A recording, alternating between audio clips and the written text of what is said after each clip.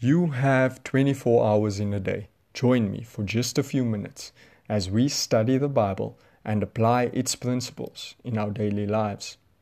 Welcome to Daily Devotions with Alex van Rooy, where we talk about trying to be more like Christ at home, school, work, or wherever we may find ourselves. My hope and prayer has been that as we have been studying the Bible together, that you would fall more and more in love with Jesus, and that He would start to reign in your life, and that you would allow Him to change you from the inside out. We've just completed Mark chapter number 1, and today we start with Mark chapter number 2, verse 1 to 5. It reads as follows. A few days later, when Jesus again entered Capernaum, the people heard that he had come home. They gathered in such large numbers that there was no room left, not even outside the door, and he preached the word to them. Some men came, bringing to him a paralyzed man, carried by 4 of them. Since they could not get him to Jesus because of the crowd, they made an opening in the roof above Jesus by digging through it, and then lowered the mat the man was lying on. And when Jesus saw their faith, he said to the paralyzed man, "Son, your sins are forgiven." Jesus healed this man partly due to the faith of his friends. Can you believe your friends have that much influence and impact on your life? So I want to ask you, do you have godly friends who will help carry you to Jesus? Or do they drag you away from Jesus? In fact, I have one more question. Are you a godly friend that is helping carry others to Jesus? Or are you dragging them away from Jesus?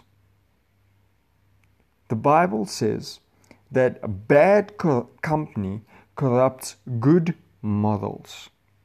So don't be fooled. Bad friends will ruin your good morals and your good habits.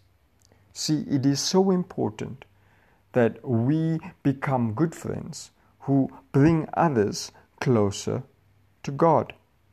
Bible also says, as iron sharpens iron, so one friend sharpens another.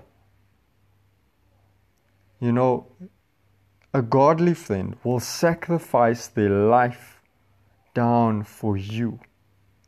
And you should lay your life down for another, the way Jesus did.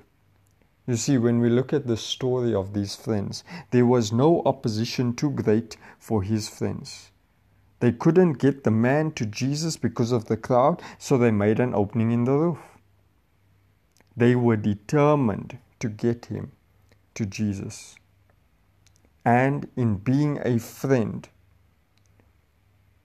they were willing to do whatever it took to get him to Jesus. And we should be the same. We should be willing to do whatever it takes to get others to Jesus.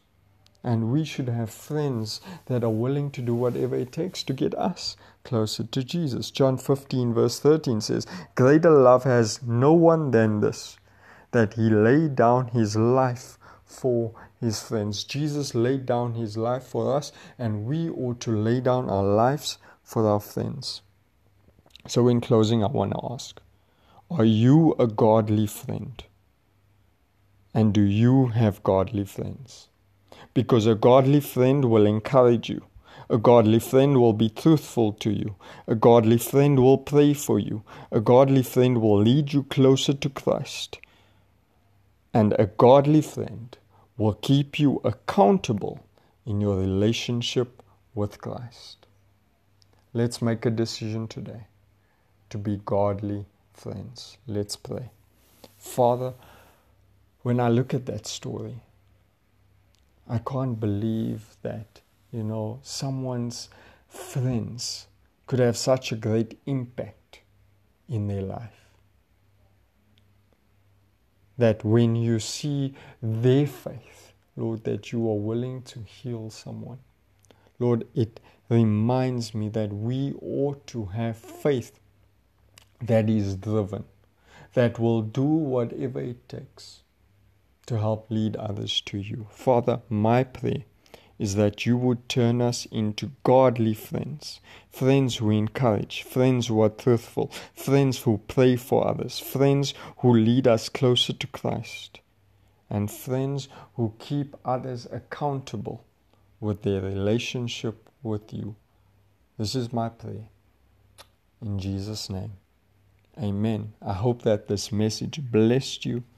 Tomorrow we will continue with this story of faithful friends and how Jesus responds to their faith. God bless you.